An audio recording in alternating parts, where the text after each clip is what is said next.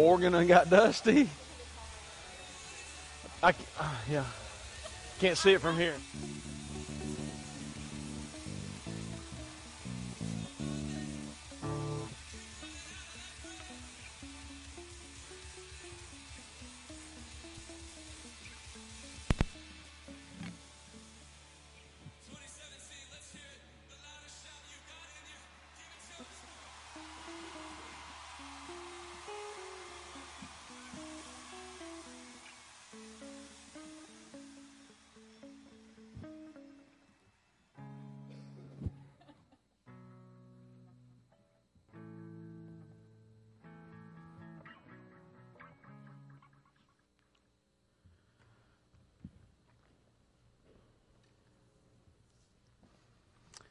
Well, good morning, church. Welcome to worship this morning. It is Palm Sunday, and we are approaching Easter fast. We want to welcome you to our time of worship this morning. We have music for you, and we're going to sing to the glory of the Lord and invite you to join in with us. And then we'll engage a sermon from Judges chapter 2. Let me pray for us. Father, thank you for this day. Thank you, Father, for the privilege to come before you and worship this morning. You are truly worthy of worship and praise. And God, I pray that as we enter with our hearts before you this morning, God, that you would just touch our lives. Lord, lead us to be the people that you've called us to be. I pray, God, that our worship in our homes is connected to you. That, Lord, we feel the unity of the body, even though we are displaced in these times. God, we pray there's a unifying spirit within us, God, that we feel your presence. And, Lord, we worship you today as families. I pray, Father, for every family that's joined together, every individual that is joined this morning to a live stream or to a recorded video or audio, Lord, the many ways. We thank you for technology that even in these days we can come together. And Lord, I just pray you bless the time this morning. Use this for your glory, God. Teach us things this morning. We pray and ask this in Jesus' name. Amen.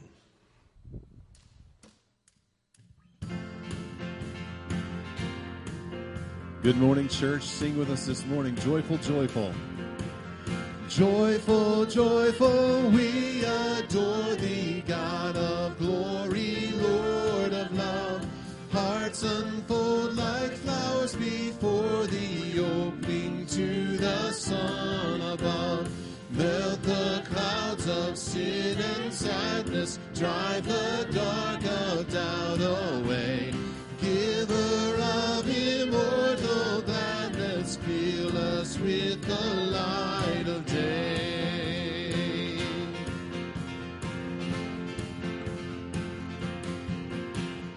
All thy works rejoice around the earth, and heaven reflect thy rays. Stars and angels sing around thee, center of unbroken praise. Field and forest, vale and mountain, flowery meadow, flashing sea, singing bird and flowing fountain, call us to rejoice in thee.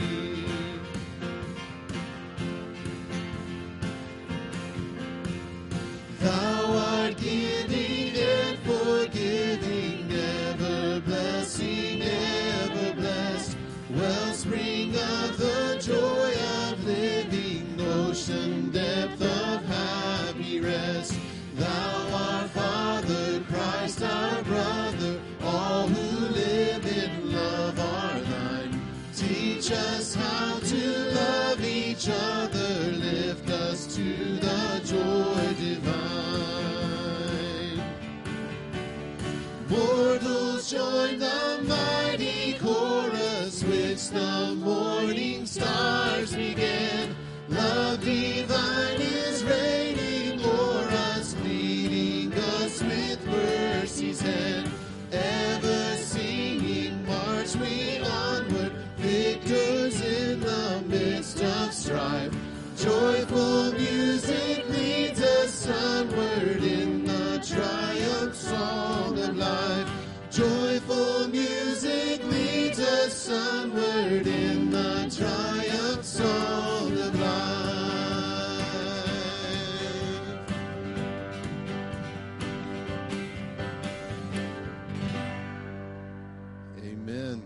Amen. It's such a great day to come and give our praise to the Lord. I just can't get it out.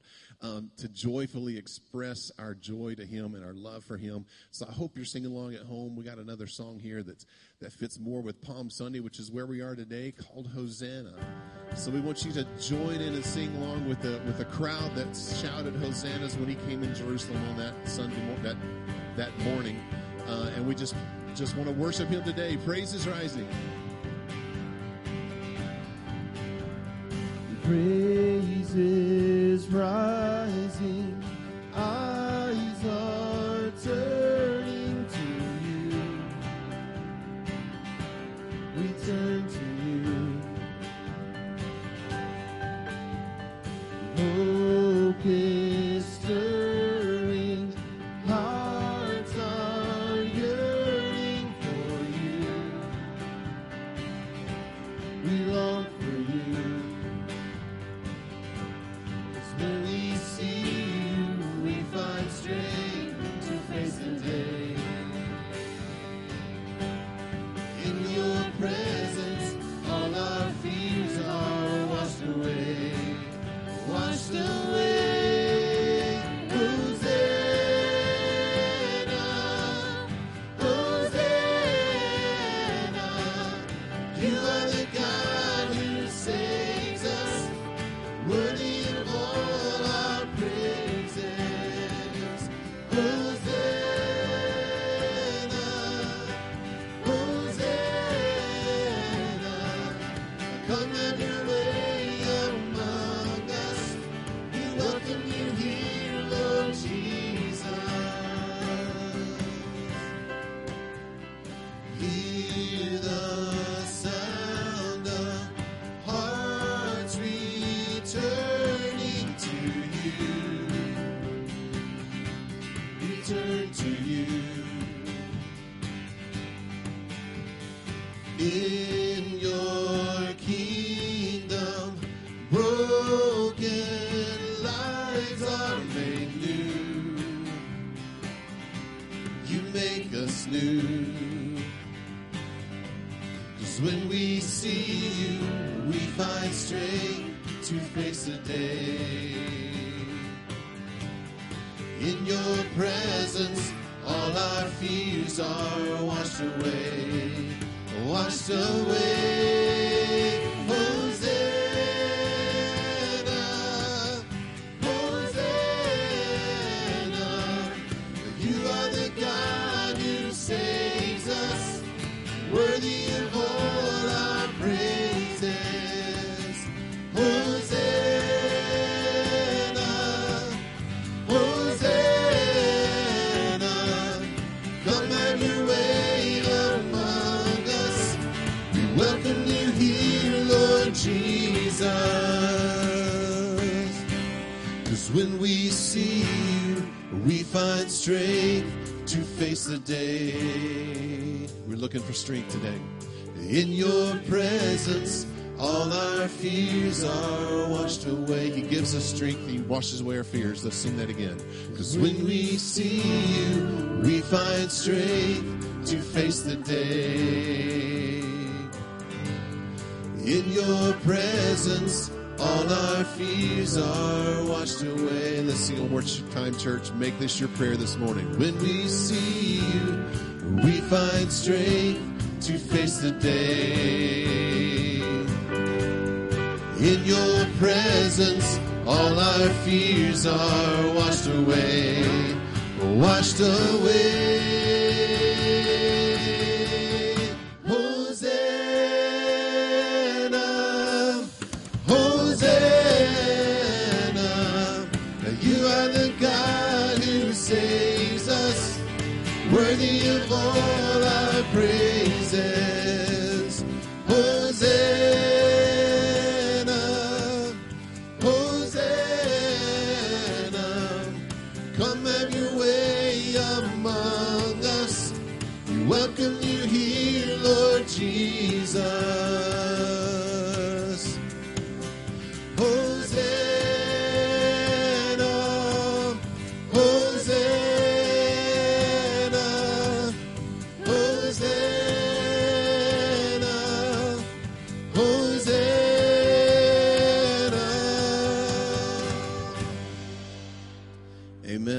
crowd shouted Hosanna that morning when he came into Israel or into Jerusalem. They yelled from Luke 19. It says, "Blessed is the King who comes in the name of the Lord. Peace in heaven and glory in the highest."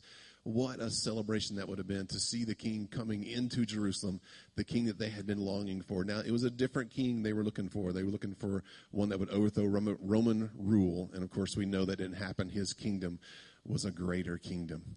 And, in fact, when he came in Jerusalem, there were that passage, I was reading it, preparing for this Sunday morning. There were a couple other things in there that I thought really stuck out, and I didn't know how to put them in this worship set, but I'm going to share them with you anyway right now. But before he came into Jerusalem, as he's approaching it, he saw the city and he wept. He wept for the city because they did not know the time of his visitation, did not know exactly who this king was or what his kingdom was. So he wept for them because he knew what was coming. He knew that he would be betrayed into the hands of the Roman Empire and would be sacrificed on the cross for our sins. But it would thereby establish his kingdom. But the next thing he did, though, after he wept, they said, "Blessed is he who comes in the name of the Lord." And then his first act when he got into the kingdom is he went into the temple and he overthrew the money changers. He made everybody mad. But he made them mad not because he was just trying to create a fight or something, but he saw that his house should be a house of prayer. The Father's house had been exchanged for something that it was never meant to be. So this morning, I guess what I want to take from that is that does God look at our country? When he looks at our country, does he weep? And I think he does. Because there was a time when our churches were filled, when historians would say the strength of America is not found in its government, but is found in the pew. And so often today, we don't have people in the pews. They just treat it as another thing they do. So I think God's heart is grieved. I don't know if what's coming across the world now is a judgment upon us with the coronavirus. I have a hard time accepting that because it hits everybody. But if it's not, it should get our attention. It should get our attention to make our houses of worship a house of prayer, to make our houses at home a house of prayer, to make our lives a house of prayer. I'm telling you, when Christ was here, he did a great work. He was glorious in all that he did, from the time of his birth to the time of his death and then on forever. We're going to sing another song here that I actually introduced a couple of weeks ago, and my mistake, I did not say, hey, this song is new, you're not going to know it, but try to follow along. We didn't have words at the time. We have them today. I want you to learn this song, because this song is one I want us to sing with joy and with familiarity next week on Easter as we celebrate the risen Christ and reflect on what he did, his work, and the sacrifice he made for us. The song is called Glorious.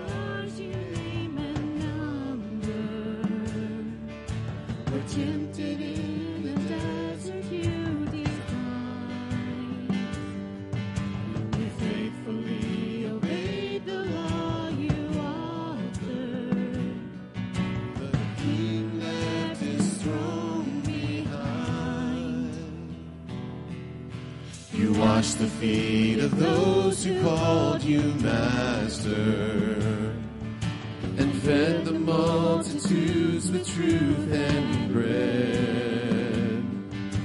You shared the feast with harlots and with sinners, and loved those who sought your death. Glorious.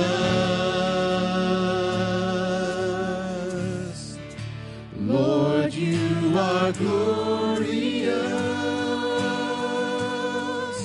Shepherd and King, forever you'll be glorious.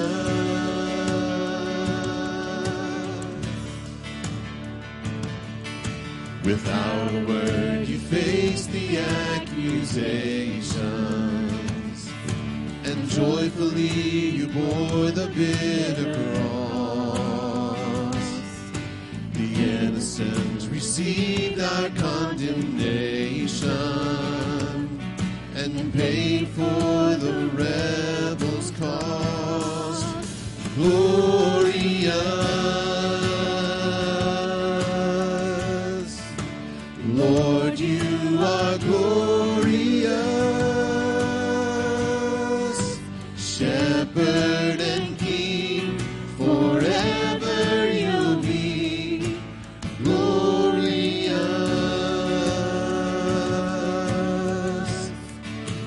Holy and here with us, let every heart declare that you are glorious.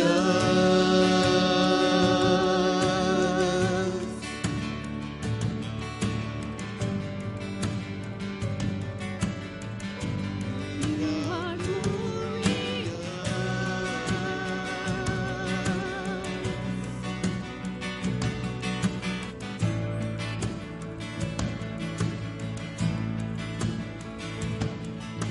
Beneath the earth you fashioned, you were buried. The word of life was silenced by the grave. The doors of death could not contain your glory. Our God rolled the stone away. Glorious, Lord, you are glorious. Shepherd and King, forever you'll be glorious.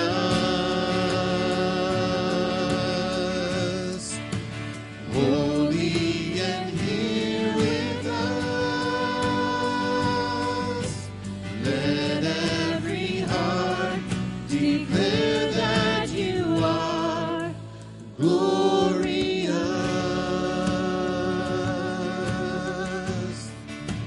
Holy and here with us, let every heart declare that you are glorious.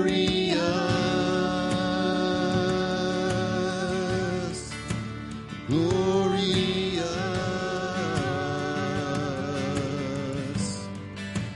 Glorious.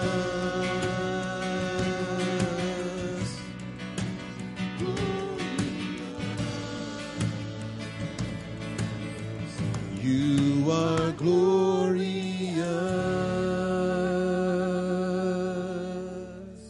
Let's pray this morning. Father, we thank you so much. We thank you that Christ was glorious in all of his being. We thank you that as he came here, as he lived among us, as he died for us, Lord, there was no sin found on him. And the price he paid at Calvary was more pure than the spotless lamb. So, Lord, I just pray that this morning as we've gathered together, Lord, we would gather in your grace and in your glory. God, that as you speak to our hearts through Brother Scott, that you would just minister to us, speak truth into our lives. Lord, may we be changed by your glory and by your grace today. In Jesus' name, amen.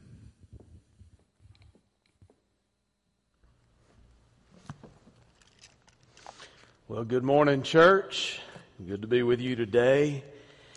I just want to say thank you, praise team, for all your efforts, from those that play the instruments to those that sing, just the dedication of our staff to be involved and engaged in this morning. I tell you, it makes it a lot easier to come together in worship this morning, because we have with us the praise team. We have an opportunity to invite you and engage you in worship today where you are sitting in your home.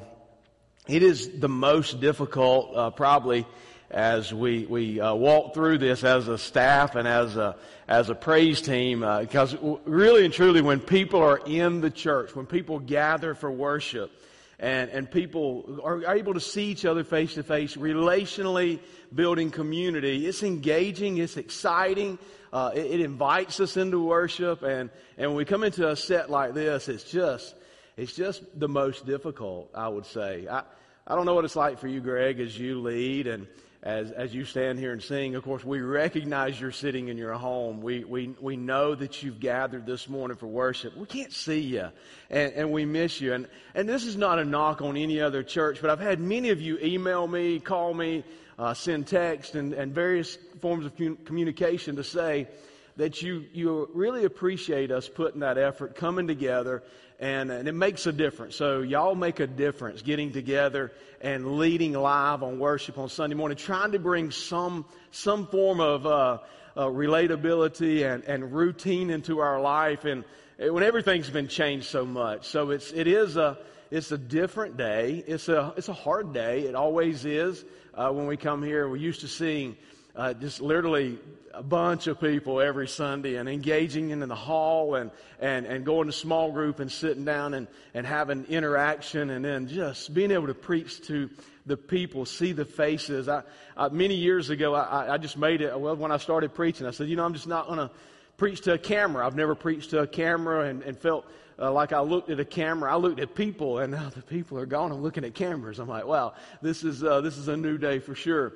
It reminds me, my wife and I went to England back in 2007, and I did a little study over there for a summer period, and we went to churches while we were there. And guys, as y'all sit here this morning, you look around and you see just a few people as y'all are socially distanced well this morning. Just a few people. That was the norm when we went to England and we went into church. The pews were empty and the people were just not there. And it said to me as we were there, it said a lot about their desire for God, their heart for God as a nation. They were post-Christian instead of pre-Christian or living in a Christian era. While we were there, it was more post-Christian. People had walked away from the church. They had moved out of the relational engagement on a regular basis. So it was really a sad time. That was now 13 years ago. And here we are now. I'm like, wow, how relevant that day is now to this day in America. Of course, totally different circumstances. I get it.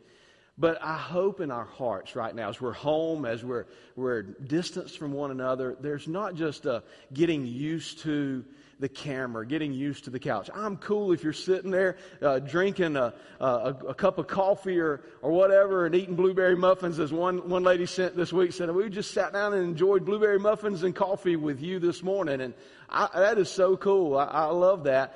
But I hope that our hearts are longing to gather and come back together. And that'll happen in time. I don't know when, I don't know how long, but I'm really excited about the opportunity to come back together. And I hope this time of pause has brought some time of reflection for us. I hope it's brought our families closer together. I hope we're spending more time, intentional time with our families. Worship is more about spending time with family, worshiping at home, that we're doing devotions together. We're studying the Word of God. We're discussing the Word of God together. I hope that's happening in your home.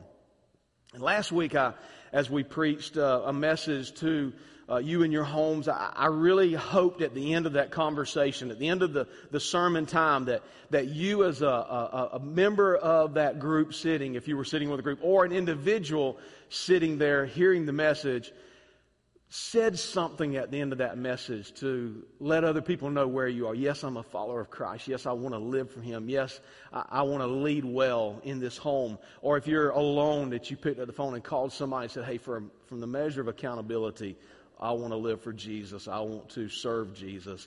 And I hope that brought you there. We're going to turn today to Judges chapter 2. So I'm going to invite you to turn there. It's been as we walk through the Bible and read through chronologically, we've been in Judges this week and Ruth. And I really think Ruth would have been a lot easier to preach from, but God said, no, I want you to preach from Judges. So here we go in Judges chapter 2 this morning. We're going to see three things I just want to lay before you this morning. I'm going to read 3 verses, and then I'm going to tie everything together. So I'm going to pick 3 verses out of our text this morning.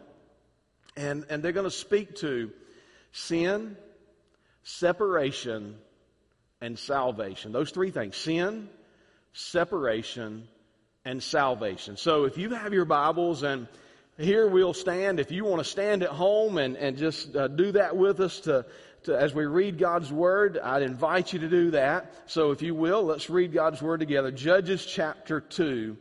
I want to look first at verse 11. Then the sons of Israel did evil in the sight of the Lord and served the Baals. Now look down at verse 14 with me. The anger of the Lord burned against Israel, and he gave them into the hands of plunderers, who plundered them, and he sold them into the hands of their enemies around them, so they could no longer stand before their enemies. Verse 16.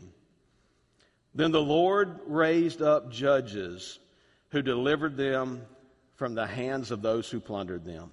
Father, we love you. God, we've gathered this morning in worship in our homes. And Lord, our hearts are united before you this morning. You know each of us. You've known us since before the foundation of the earth. You've known us personally through creation and through us being born into this world. And every moment of our life has been before you. You love us. You want to live with us intimately in a relationship. And God, that is exciting to me this morning that I know that you want a relationship with us. So God, as we've gathered before you this morning for worship, I pray, Lord, that you would speak clearly to our hearts. Lord, clearly about sin, how that separates us from you. And God, how you have reached out to redeem us from our sin.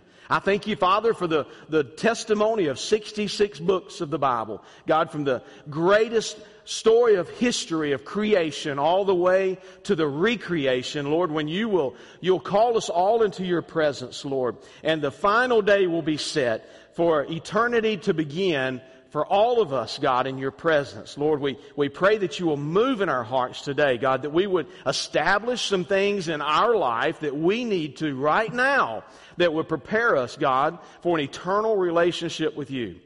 God, let us not sit before you and just be lackadaisical, be passive, but God, be very active in the relationship that you've offered us. Let this pause in our life draw us into your presence. We pray and ask this in Jesus' name. Amen. I want to show you this morning in these texts, and I'll read a little bit more, but first of all, I want to show you how God reveals the devastation of sin, of our sin. God reveals the devastation of our sin through the book of Judges. We see in chapter 2, verse 10, where he says, all that generation also were gathered to their fathers. So there's a whole generation that has died, Scripture's telling us. And there arose another generation after them who did not know the Lord.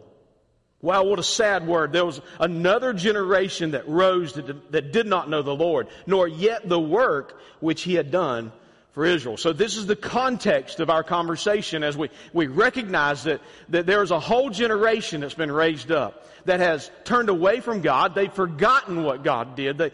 I've said before, and it's been said to me by people before, we're one generation away from losing all that we have in relationship with God. All we have to do is put God on the back burner, push ourselves away from God, and set ourselves in the fashion of living for the world, and we will soon fade and forget the God that called us into relationship. We read the first chapter of Judges. Let me just back up to that even to set it in more context. We see that in Judges chapter 1 that the nation of Israel had 7 events where they conquered those around them. They stood victoriously over them.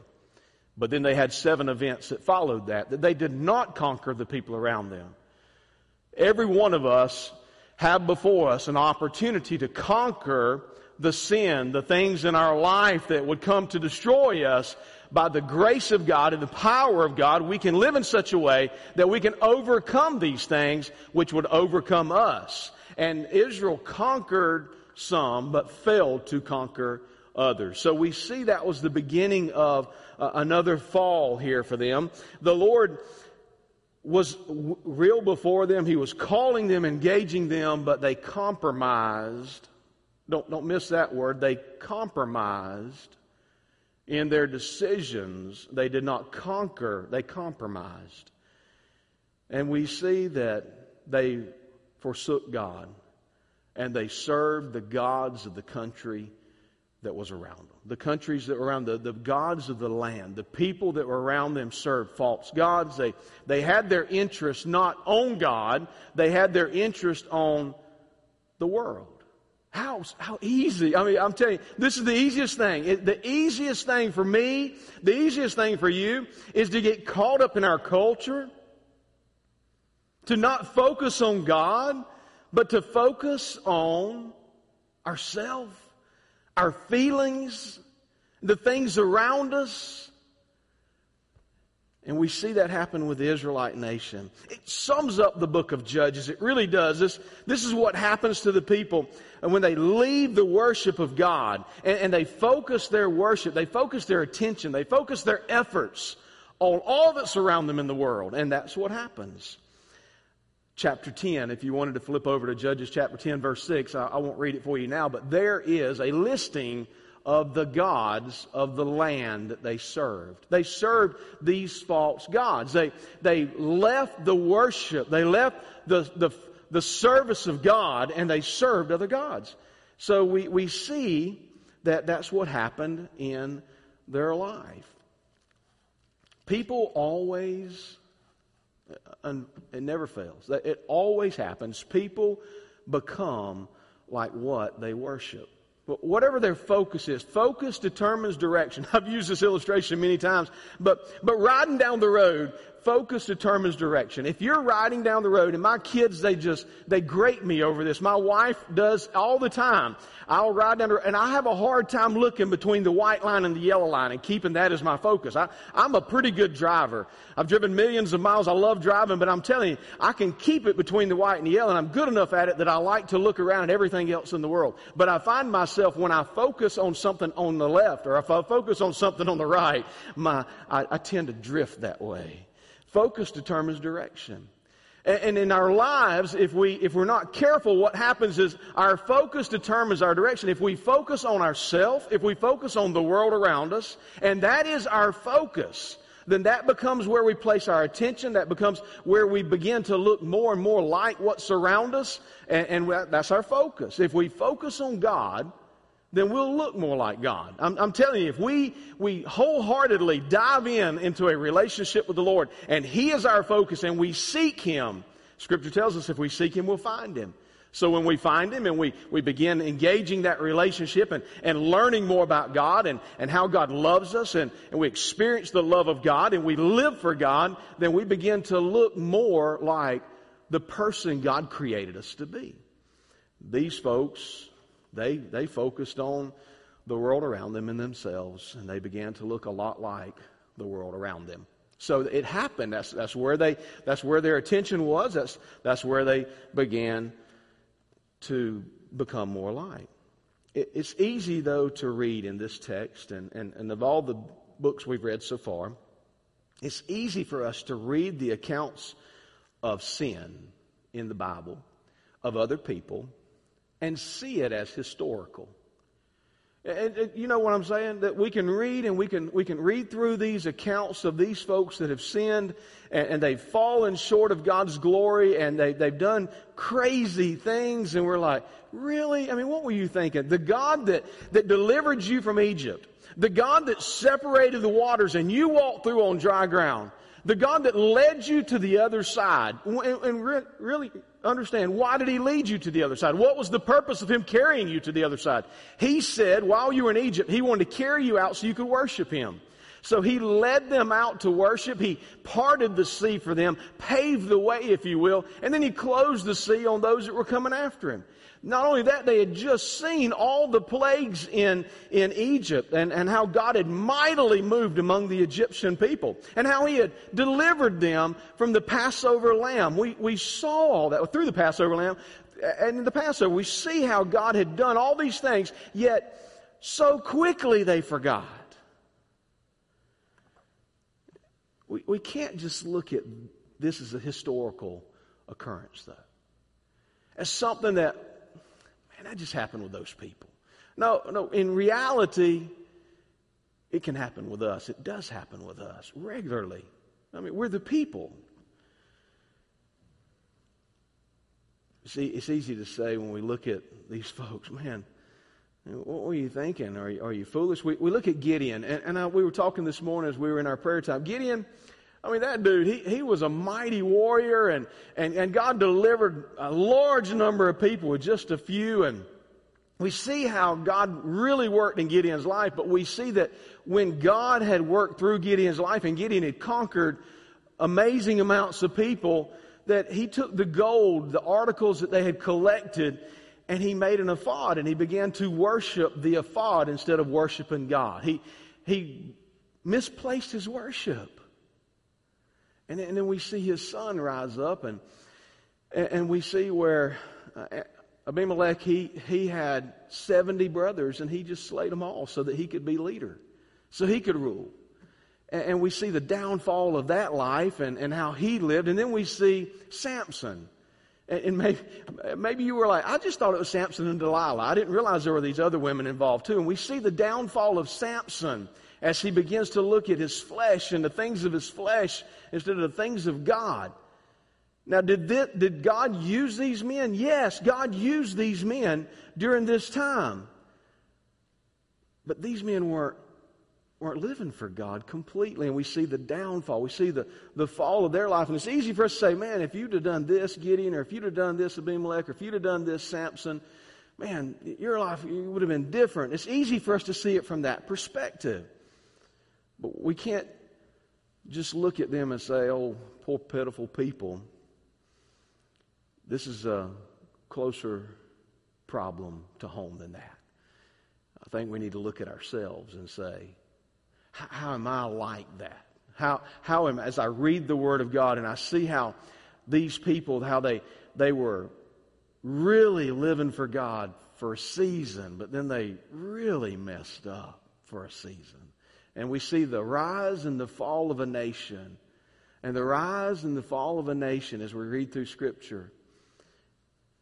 We have to ask ourselves, how do we make a definite decision in our life? How do we make some major course corrections in our own personal life so that we don't wind up in that situation? I want to read a couple of some various scriptures to you on this context this morning. 1 Chronicles 28 verse 9 says this: "As for you, my son Solomon, know the God of your father." Know the God of your father, he's saying. Don't forget from where you've came. Don't forget where your father's been, how he lived for God. Know the God of your father and serve him with a whole heart and a willing mind. For the Lord searches all hearts and understands every intent of the thoughts. This is so incredibly encouraging right here. The next portion of that verse says, if you seek him, speaking about God, if you seek him, he will let you find him. Isn't that encouraging? If you seek him. That should bring encouragement to every single one of us in our homes this morning.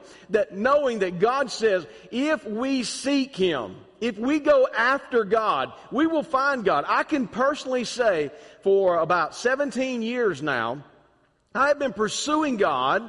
I've not been perfect in that pursuit, but I've been pursuing God, and I've found God in many, many areas of life. So God can be found. He's not you don't have to do mental gymnastics. I don't have to psych myself into there being a God. I've got plenty of proof that there's a God. In fact, I was talking to a guy, we were emailing back and forth this week, or texting back and forth, I believe, and we were discussing, being from an engineering perspective, the background, my studies earlier were in engineering. It was kind of like growing up in my younger years, my 20s and my 30s. I felt like, you got to prove this to me. A plus B equals C. I've got to have a formula. I've got to see this. I can't see God. I can't touch God. I don't know that I can believe God. And then I began to seek God. And when my life changed at 31 and I began to pursue God, I found God. And I found him in so many areas of life. And I just get excited thinking about all the things that God did in my life, all the happenings, all the things I looked at and I said, there's only one way that could have happened. There's no other way that could have happened other than God. And God made a difference in my life. So looking at that, I see this text. If we seek Him, we'll find Him. And that's been a life verse for me because I'm reminding myself regularly, if I'm seeking Him, I'm finding Him. But if I'm not seeking Him, well, chances are I'm not going to find Him. So here we see the last part of that verse says this, but if you forsake Him, He will reject you forever. Wow, what a hard word. I mean, if you seek Him, you'll find Him, but if you reject Him, if you forsake Him, if you don't go after Him, if you choose to say, I hear you, Scott. I hear you there, Pastor.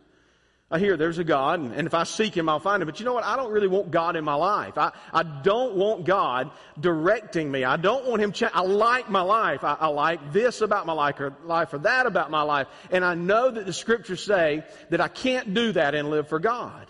So I'd rather have my life and do my thing than I had live for the God that you're talking about. And that's forsaking God. That's a person looking at God and saying, I will not surrender. I will not come under. I will not allow God to be the Lord of my life. I want to lord over my life. And God is saying to us, if that is the road you choose, then you will be rejected. And it won't just be something that will happen in this moment. It won't just be for now. It'll be forever because we have to make a choice. God gave us a conscious choice that we choose Him. What a loving Father. I mean, it is truly loving when God says, if you want to come after me. He says, and Jesus says in Luke chapter, I'll get it in a minute, but in Luke He says, if anyone wishes to come after me, he must deny himself, take up his cross, and follow me daily. If he wishes to save his life, he'll lose it. But if he loses life for my sake, he'll find it. So if we go after God, if we pursue God, if we go hard after Him, we'll find Him. But it means we have to deny ourselves and set our own desires aside to live for God. So we see here that 1 Chronicles 28:9, sermon in itself. If you forsake Him, He will reject you forever. The people of Israel, God's people, whom He had displayed Himself so clearly before them, rejected Him. They forsook Him. They did exactly what He told them not to do.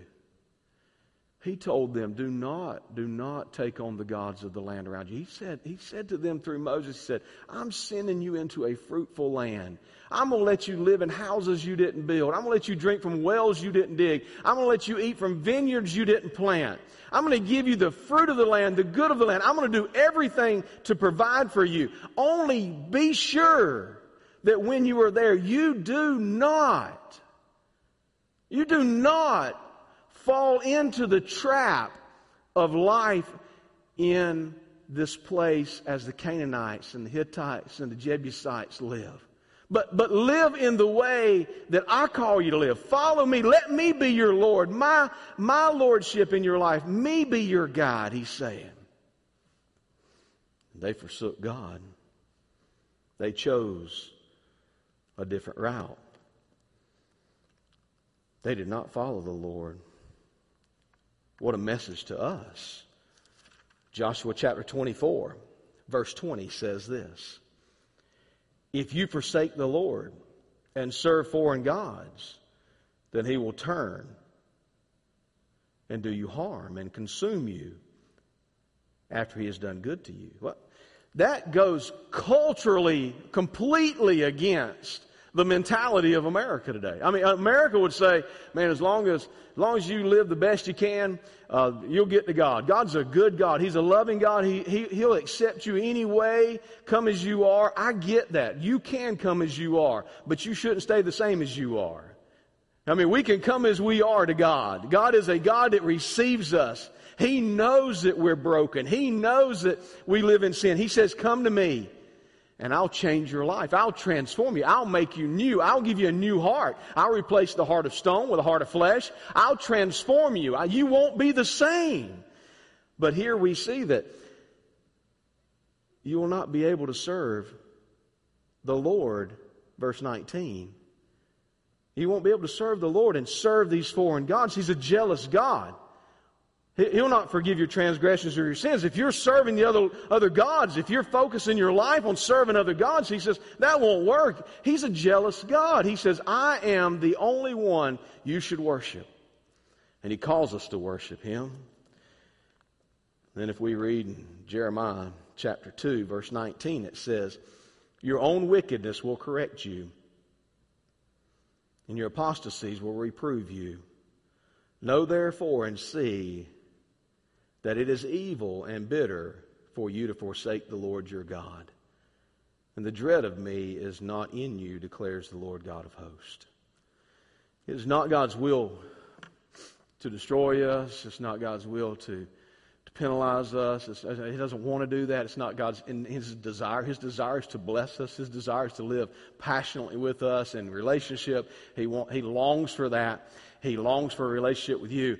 But He will not allow you to live in your choice of sin and in the freedom of relationship with Him at the same time, engaging in all the fruit of that relationship. There's consequences to our sin.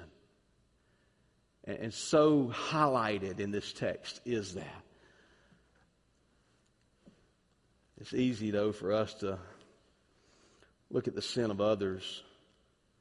It is really easy for us to focus on somebody else's sin. It's easy for me to pick up this text today and read about all these people and who just really miss the mark and say, you fools. I mean, why'd you live so foolishly? It's easy for me to look around the world and see people who are making judgment calls for their life that are not appealing to God and not pleasing in God's will. It's easy for me to look at a brother down the street who's doing something wrong, or a sister down the road that's doing something that I know is wrong, and bring judgment in my mind against them and say, well, you know, how silly are you for living that way? But the reality is nothing changes when I do that, except for I get an all high and mighty attitude about myself. It's when I look at me. It's when you look at you. You say, hey, I see all these illustrations, all these examples that God's given me of people where they took their eyes off of God. They didn't seek Him. They didn't go after Him. They went after the world and they fell. I see all that. How am I making the same alteration in my course that is going to wind up in a casualty? What have I got to change about me? What have I got to do differently in my life? Because I see that sin is significant. In God's eyes, God will not just, He won't tolerate sin. He's not going to just be accepting of sin. When He says, don't do it, He meant don't do it. Are y'all good with that? I mean, you can say amen at home. I can't hear you, but you can say amen. That was an amen moment. Fish, that was an amen moment, wasn't it? There you go. Thumbs up there. So as we look at our lives, we think about us. We think about how our life can get off of course. We can't just look at other people's sins and be judgmental and condemn them. We've got to look at us and say, where am I going in the wrong direction? How is my seeking of the Lord? You can't serve two masters. You just can't do it. You'll love one and hate the other, Scripture says.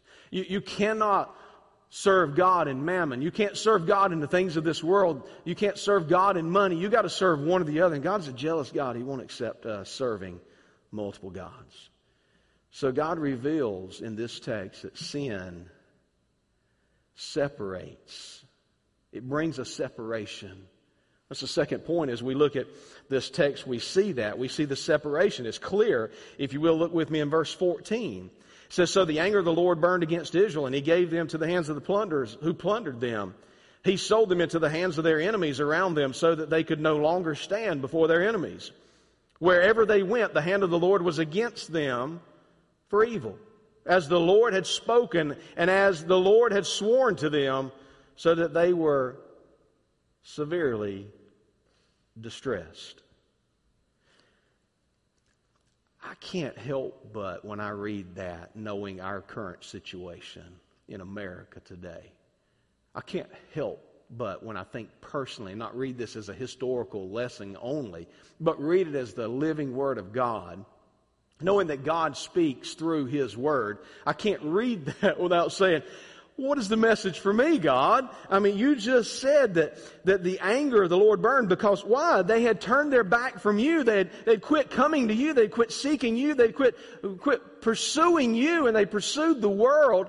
And it frustrated. It angered. It brought a division, and that's not what you want. The reason it angered you is because you led them out of Egypt to worship you, and they worshiped other gods. Can I just tell you, folks, as clearly as I can make it, we have worshiped other gods in America. We have gone after other things. We've gone after personal advancement. We've gone after our cars, our trucks, our SUVs. And I'm not saying those things are evil. We've gone after money, though, and position. We've gone after having a bigger house. We've gone after the American dream.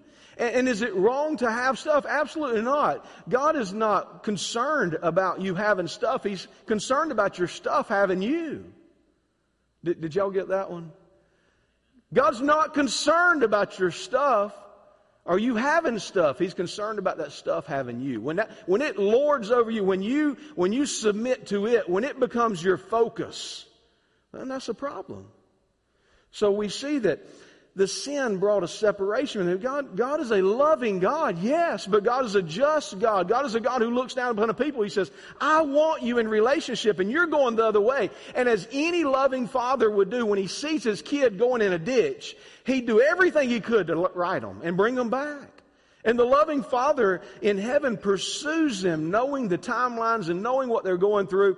He pursues them. We see the pursuit of God throughout all of the Old Testament. So see that God continuously pursues the people. He pursues them, but He brings things in their life that shake them up and make them realize, oh my gosh, this is not good. God takes sin seriously. I want you to see a verse of Scripture from Habakkuk. It says this in chapter 1, and if you're writing down verse 13. Your eyes are too pure to approve evil. This is talking about God. Your eyes are too pure to approve evil, and you cannot look on wickedness with favor. So I want you to think about that. God can't look on evil with favor. He's not going to look on the evil. If He says we shouldn't do it, it shouldn't be a part of our life, and we go and do it, He can't look on that with favor. He can't bless that. He's not going to. He's not going to do evil, but when we do evil, then He is going to allow us to live in the consequence of that. We saw here in verse 15, whenever they went, so this is when the people went, the hand of the Lord was against them. He couldn't be for them. He couldn't help them along. He wasn't going to encourage them into sin. He was trying to push them away from sin, not push them towards sin. So He couldn't encourage them with His hand. He says they chose evil. So for them, they were in evil, living in evil. So the Lord spoke. And as the Lord swore to them, they were severely distressed. He told them, if you go and do these things, I can't bless that. It's going to be hard for you. And He had already explained that to them through all the leadership. And we see that. So we understand, as we look at this text, sin always seems good, convenient, and comfortable. It really does. If you think about sin, most of the time, sin seems convenient, comfortable, good. Sin is generally accepted in our society. It's more accepted for us to live in sin than it is to live apart from it. It's almost like you're odd if you don't do the things the world's doing. I'm telling you, if the world is doing it in mass numbers, you might want to think about it. You might want to think, is this really the call of God on my life? Is this how God would lead me in purity?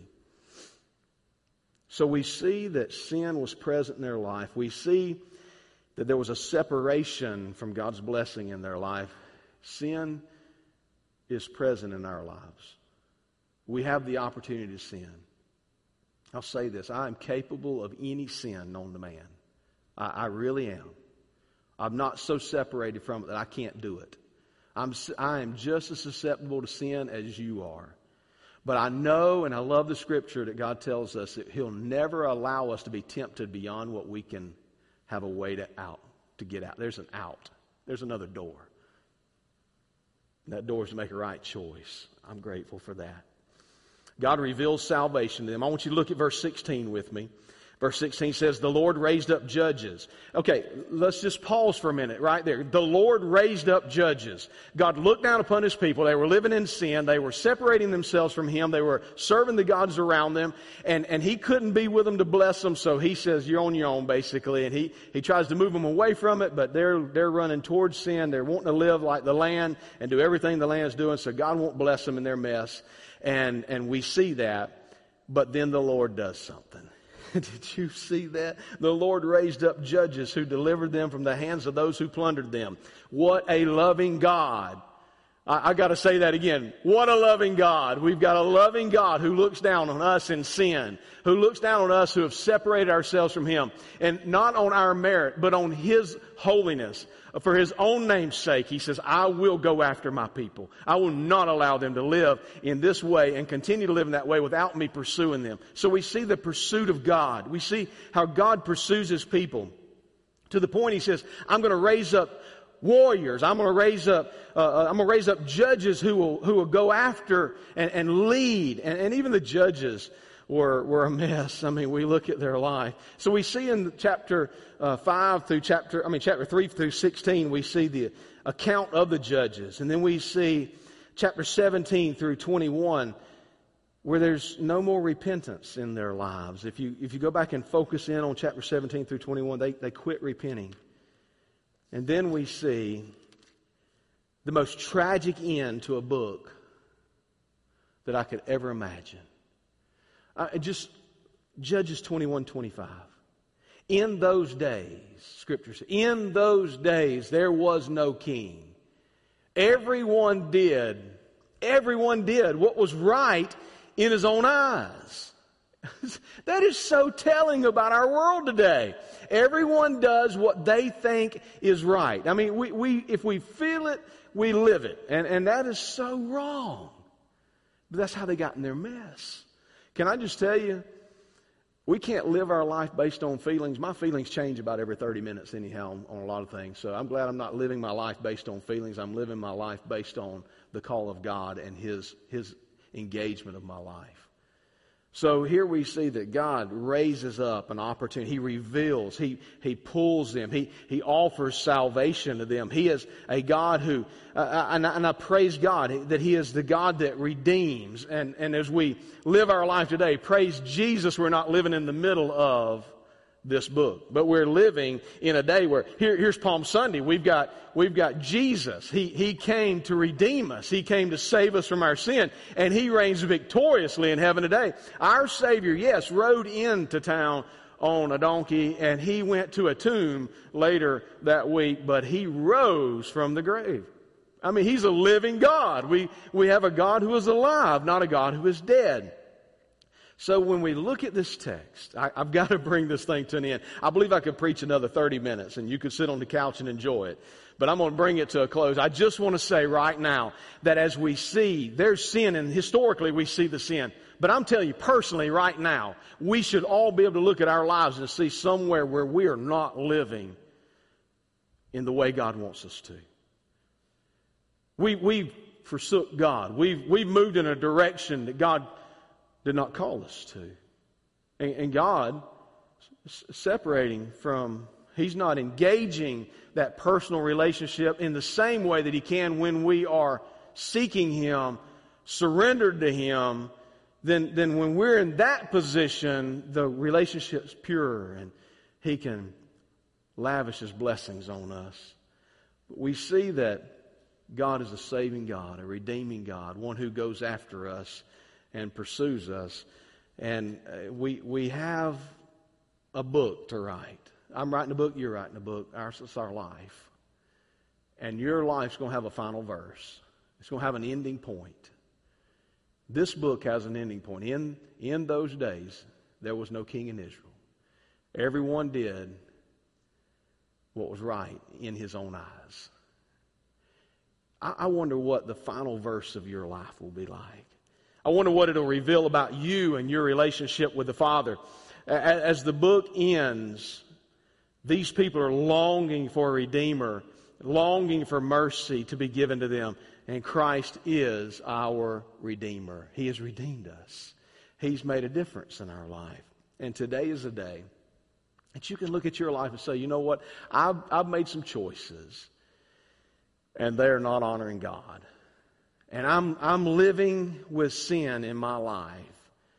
And that's brought a separation of this fellowship that God wants to have with me. And you know what? I'm going to make a personal decision, not to look at a historical setting and look at them and say, woe is them, or how pitiful, poor people they were.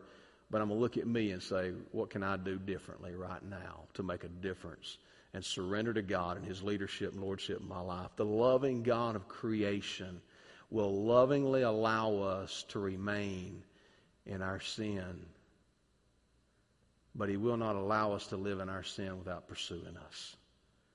He won't make us quit, but He will pursue us and lead us away from our sin. That's His desire. Sin separates us from that significant relationship that He wants to have, and it's got real consequences. God desires to lead us away from the sinful life and the choices that we've made and bring an intimate relationship into our lives. There must be, though, for me and you, there must be an action on our part. You know, we're facing some uncertain times right now. We really are. There are uncertain days in our life. But I know this for certain. God longs, He longs for us to draw near to Him. He longs for you to draw near to Him. He longs for you to seek Him. I'm reminded of James chapter 4, verse 7. Draw near to God, and He will draw near to you. We need to confess our sin, turn to our Savior, and draw near to Him. We must have a longing in our heart. We're going to have a time of invitation. You know, while you're sitting at home or riding down the road listening to this, however you're receiving this media today, I just want to invite you to make a personal decision right now. It's important to hear the Word of God, but the Word of God will not return void. The Word of God is meant to be responded to. So this is your time. Where if you're in a great place with God right now and your life is just being led perfectly with God as far as you know, praise God for that. Let's rejoice in that. But if you're living in a place right now where your life is in a mess, there's a loving God in heaven who wants to change your life. And at whatever level, if you need to get saved, if you need to commit your life more further to God, more fully to God, then do that. I just want to do that during this time of invitation. The band's going to come. We're going to play a song, and they're going to sing as you respond to God. Father, we love you, and thank you for loving us. Thank you, Lord, that there's an understanding in your word about sin and the separation it brings in our life. God, I'm just so grateful that you saved us and redeemed us, and you desire to save those that are not saved. And you desire to have an intimate relationship with us. Thank you, God, for loving us that much. Forgive us where we failed you. Help us to respond rightly to you right now. In Jesus' name, amen.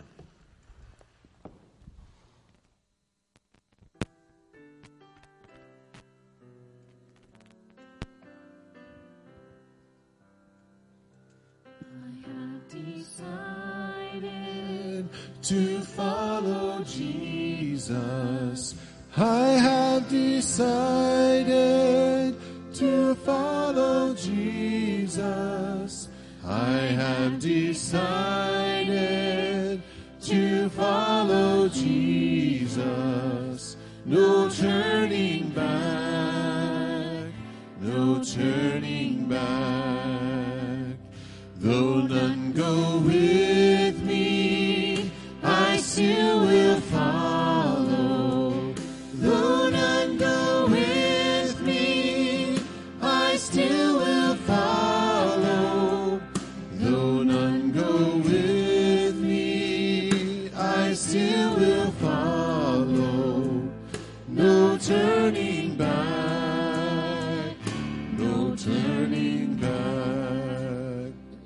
My cross I'll carry till I see Jesus. My cross I'll carry till I see Jesus. My cross I'll carry till I see Jesus. No turning back. turning back. The world behind me, the cross before me. The world behind me, the cross before me. The world behind me, the cross before me. No turning back, no turning back.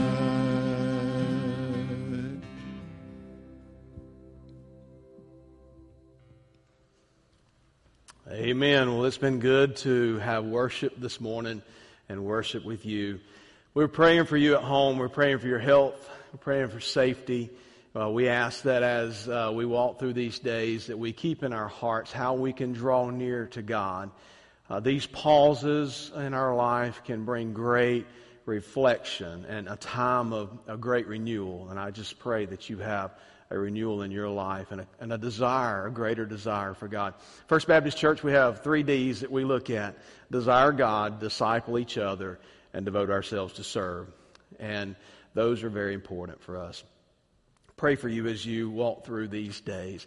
If you're a part of the ministry here or want to be a part of the ministry through giving, we have several opportunities for you. You can go online. We have a very secure place called Secure Give on our website, fbccookville.org. If you'll look there and Secure Give, you can give there very securely. We guarantee that. And there will be a video up tomorrow on our front page there to help you, if you've never done that before, help navigate that opportunity for you. I'm grateful to God how He has continued to bless the ministry here and how we have continue to receive tithes and offerings from you. And we want to continue to serve our community and our world, and that's how we do that. So there's other ways you can mail it in or drop it by our church office during office hours. Remember, there's someone here. If you want to talk, you can call in. If you want to engage through Facebook, through email, or through text or any other way, we'd love to talk with you about how God's moved in your heart today. There's going to be a time of silence at the end of our time here today. We're going to take 40 seconds, as been asked by us, by others, to just engage a time of prayer and reflection. And we want to pray for the coronavirus, for our vaccine, for the end of it. We want to pray that God will move and save lives, and we just want to invite you into a time of prayer. I'll lead that prayer, and then we'll finish out with about a minute, if you will, there at home, if you will, pray in silence. Father, we love you and thank you. God, we ask that you would continue to move in our nation and around our world. We pray, God, that you would bring a cure for the virus, and God, that you bring an end to the loss of life. Lord, let us learn what we need to learn. Let us draw near to you. We love you, Father. Thank you for this time of worship. In Jesus' name.